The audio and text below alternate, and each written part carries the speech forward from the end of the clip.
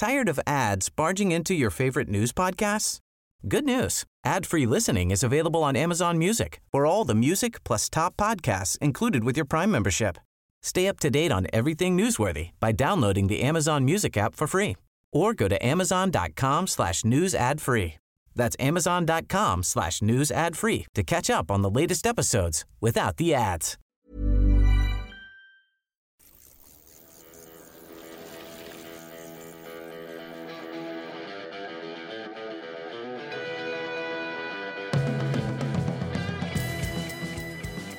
Welcome to the Bradley Wiggins Show by Eurosport, brought to you by Zwift. Explore, train and compete on the cycling app where fun is fast.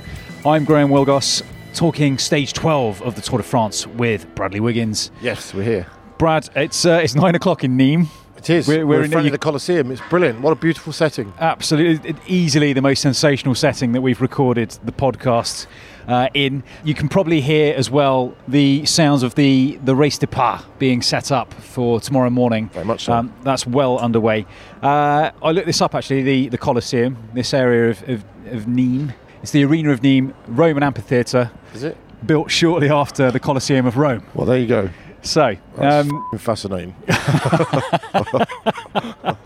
Gladiators on the road today. Gladiators last night as well. We should mention England-Denmark because we watched that in Orange. We should mention it, yeah. With Podcast Pete. So well done to the England team. Yeah. Looking forward to the final on Sunday. We'll be not the first time we've been in a final. Not the first time. No. The women's team got there a couple of years ago. Indeed, yeah, and quite right too. Yeah.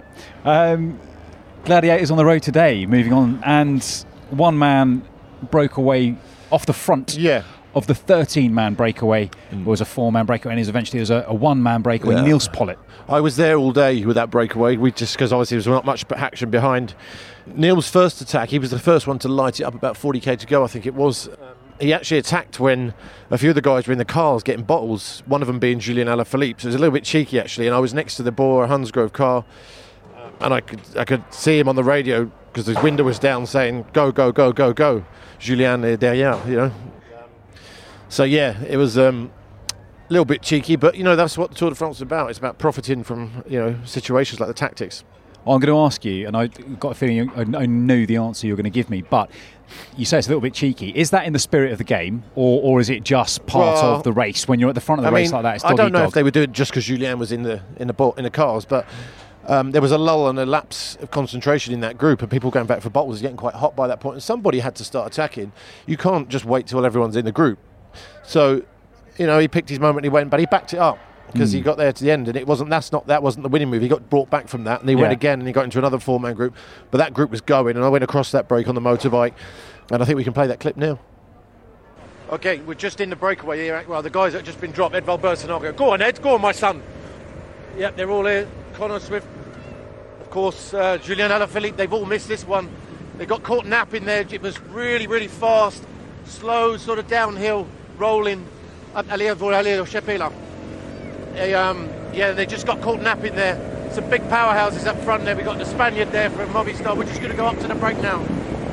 They've got the gap really quickly, even though these guys are riding quite hard. It's the real powerhouses that are in the front. Niels Politt, he was the first man to attack. He's in the front.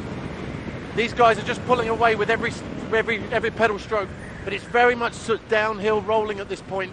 But these guys now, we've just come up behind them. They're like a team time trial squad almost. They're all pulling the same sort of length, and they're really, really motoring. We're sat on 80 kilometres an hour we are, just behind the 4 guys. And I don't think they're going to come back at all today. These guys are working really well together, and the stage win is going to come from these 4.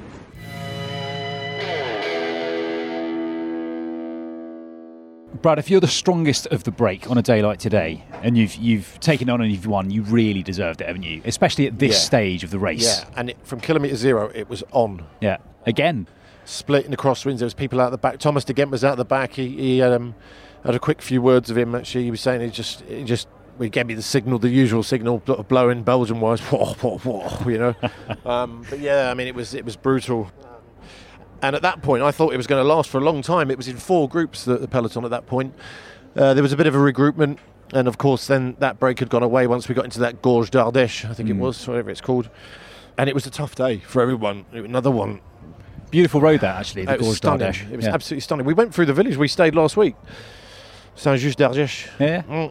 We went through that. I was thinking of you too. Well, thank you.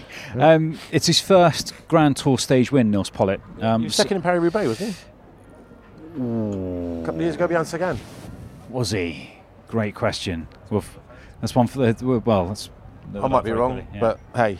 Brent Van Moor in that group too, who won the first stage of the Dauphiné earlier in the summer. Yeah. So a very, very strong group. Harry Sweeney, the Australian young neo-pro. Oliver's son. Oliver Sweeney. Yeah. he was there. And I was really impressed by him. Yeah. I thought he did a great ride. To go away with that company, you know, Stefan Kung, Nils Pollock, and the big Spanish guy from Movistar. Emano Aviti, who came in second today. Yeah. Important day for Bora to do it. I mean, it was all the teams who haven't got something yet in this race. Sagan went home this morning. Exactly. Yeah. And that liberated Politt in a way. Yeah, it liberated the team, I think. I think they've had a tough tour up to this point, and we're getting to the point now where lots of teams haven't really done much, and they're chasing a lot. So it was good to see them win, and I tell you what, the strongest man won today. He did a fantastic ride. What did you make of Stefan Kung today, FDJ? Well, another one, you know, he's a strong boy and he keeps knocking on the door. We saw the disappointment when he lost that time trial last week. He should back himself more in those kind of stages. He looks so strong in the break. Yeah, and probably did a bit too much. Yeah, and then it looked like he bonked. He's a real, yeah. I heard Sean Kelly on the radio talking about that, because obviously I shot ahead 25k to go, but I could hear him saying that he bonked, probably did a bit too much. I was at the finish line today, and when Kung came through to the mix zone, he practically fell off his bike. Really? And whereas you'd usually see a lot of the riders either like leaning on their bike or leaning on the barrier, having a word with the journalists, Kung was just sat on the floor for absolutely ages afterwards. He could barely pick himself up. He said his legs are gone. He said at the time he was empty. Yeah. And then he said afterwards, he tweeted afterwards that he felt pretty soon that his batteries were not fully charged. On his bike? His own batteries. After these really hard days, he says, since the beginning of the tour, he gave it all. He believed, he fought, he gave everything, but he didn't have enough power today. But he says he'll try again. Yeah, I think it's a good learning experience for Stefan.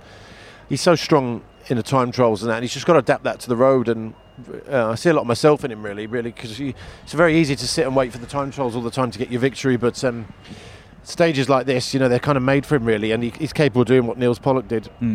One more mention from the break, Andre Greipel. You had a chat with him today. Yeah, he had a wee at one point, and he was coming back through the cars, and I just said to him, "You all right, mate?" We rode together at High Road. He's a great guy, Andre. We did a Giro d'Italia together, and he says, "I don't know what I'm doing here," meaning I don't know why I'm in the break. In the break, yeah. I said, "Well, you can win today," and he said, "They're not going to take me to the finish." Yeah.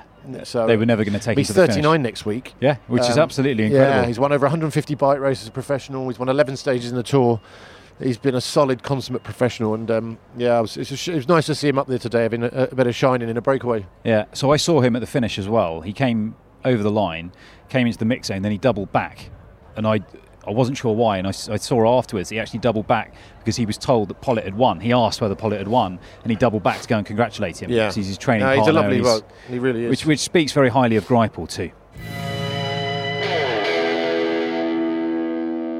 Brad, we're sponsored by Zwift, the cycling app where fun is fast but also unlocks performance. I'm a big fan, getting on there with the boys, David and Stephen, as you know. Yeah. I've been exploring a few of the training plans. Oh yeah, tell me about it. Well, training plans on Zwift help you improve every single time. I'm currently on board with G's training plan. Geraint Thomas, Fun is Flying Uphill. I bet that's a tough one. It's not easy. This workout focuses on improving your muscular endurance, a pillar of any great time trialist like you, Brad, mountain climber or stage racer, to help you deal with hard surges and improve your ability to fly uphill. Well, that's quite good, Graham. And do you find it's helping you improve? Helps you improve just because it's so easy to use. And if you want to find out just how simple that is, there's a special offer, a 7-day free trial. Find out more, download the app today.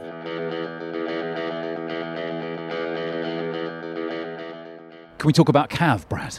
Yeah. So, Mark, I was a bit stressed this morning. He didn't have a skin suit at the start. Now, from what I understand, I thought it might have been a race problem, but it's actually his own team. So from what I understand, they make his skin suits for him, or the team make him, have them made by Merckx, which is a clothing sponsor. He's won 2 stages, both in skin suits. He gave one to Morkov with numbers on after he won, to say thank you. And obviously I don't know where the other one is, either with the numbers still on, because I think he keeps a lot of his jerseys with the numbers on that he wins. And he was expecting another skin suit this morning when he got to the start, and they didn't have one. And the reason for that was apparently Sam Bennett only used 2 skin suits last year, so they only made 2 this year. So they're using the same template. Completely different rider, we'll just use the same template. And Mark was really aggravated and stressed out by it from the start. We saw him riding to the start this morning, had the usual DeKernick blue shorts on with a green jersey. And I think that rattled him this morning because Mark's a bit of a perfectionist and likes everything in place. And so I think that was quite sort of stressful for him, really. So apparently it was his call not to go for it today. He called it early. The team were quite all over the shop. Morkov was in the 3rd group. Yeah. Ballerini was in the 3rd group. Julian was in the break. So I think it was like an obvious choice, and I think that just rattled him a bit today. Yeah. We did see Cav sprint at the end there in the bunch. He won it quite easy, didn't he? He did, yeah, over Michael Matthews. I mean, he cleaned up the few points still available to extend his lead ever so slightly in the points competition. He's 221 to Matthews 162. Phillips in 3rd on 140. Can you see anyone catching him? Yes, I can. It's not over by any means. There's some... As long as he keeps racking up points in the manner he is, and keeping that nice sort of 50-point cushion, I think he'll be okay. But it's just consistency with the green jersey. Mark's not got to have any really bad days, which he's not had up to this point. He's got through the mountains better than most. Let's not forget Victor Campanot's got eliminated yesterday. Luke Rowe got eliminated yesterday. A couple of other boys. And Mark has been well ahead of those guys. So it shows he's in good shape. And I think he's on track halfway through the race for something that wasn't an objective as the green jersey. I'm sure that it will naturally come with his attempt to win stages. You mentioned Luke Rowe there, who missed the time cut yesterday. We only found that out after we'd finished recording, and he's sort of almost quietly retired from the race. We were speaking to Adam Blythe in the Race Village this morning, and Adam said that Luke refused a sticky bottle from his team car going up Von 2, just as a sort of point of principle, even though... And he continued. Yeah. Even though apparently he could see other riders doing it. And he went, no, that's not what I'm about. And he was far down, he still continued, and that's the class act that Luke is. Luke is a fabulous fucking bloke and a mega amazing bike rider. He's done a lot for this sport, and he's done contributed a lot to the people that have won the Tour de France that he's been part of. And he's the first rider you'd have on any Tour de France start list. I feel for Luke. He puts his heart and soul into it, and it's a shame to see that man leave the race. He said on the first big slopes of the first categorised climb on yesterday's Von 2 stage that it was like the lights went out, and then he was on his own with 100 kilometres still to go. Yeah.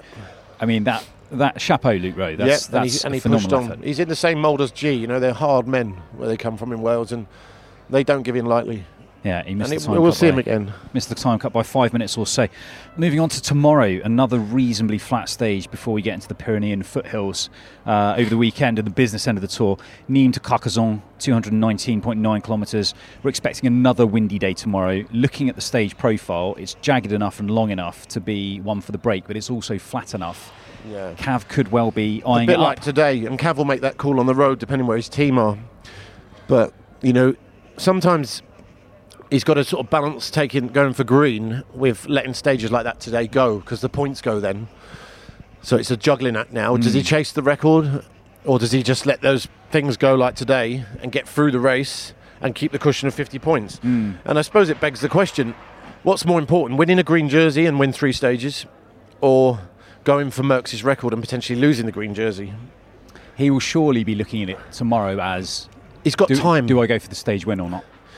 That will pan out early in the morning. It's not the record that we'll be thinking about. No, I mean, it's the stage win, and that's what Mark does. He takes it day by day. Yeah.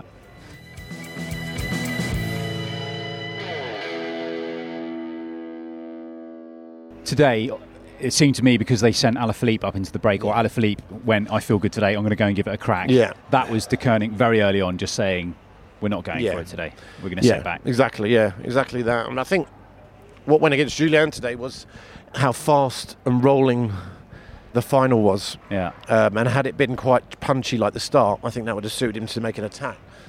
But we saw the strong boys that went away at the end there. Julian was sort of distanced because, it was just fast rolling roads, and that's really suited those sort of team time trialist guys. Is it up to DeKernick how the race pans out tomorrow? Almost entirely.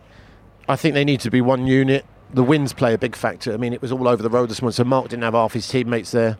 So I think that will contribute to it as well, as how it starts. Okay, well, we will wait to see. That's it for this episode of the Bradley Wiggins Show by Eurosport, brought to you by Zwift. Find your fun on the cycling app where fun is fast. Thank you, Brad. Bit of Thank dinner. you. Yeah, let's go. Thank you to our producer, Pete Burton. You can follow Eurosport on Twitter at Eurosport_UK. Plus, you can find us on Facebook and Instagram. Download, subscribe, and rate us wherever you get your podcasts. From me, Graham Wilgoss, and from Brad. Goodbye. We'll see you tomorrow. Hasta mañana.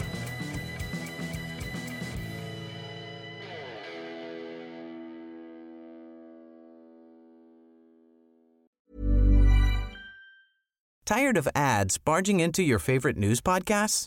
Good news. Ad-free listening is available on Amazon Music for all the music plus top podcasts included with your Prime membership. Stay up to date on everything newsworthy by downloading the Amazon Music app for free or go to amazon.com/news ad free. That's amazon.com/news ad free to catch up on the latest episodes without the ads.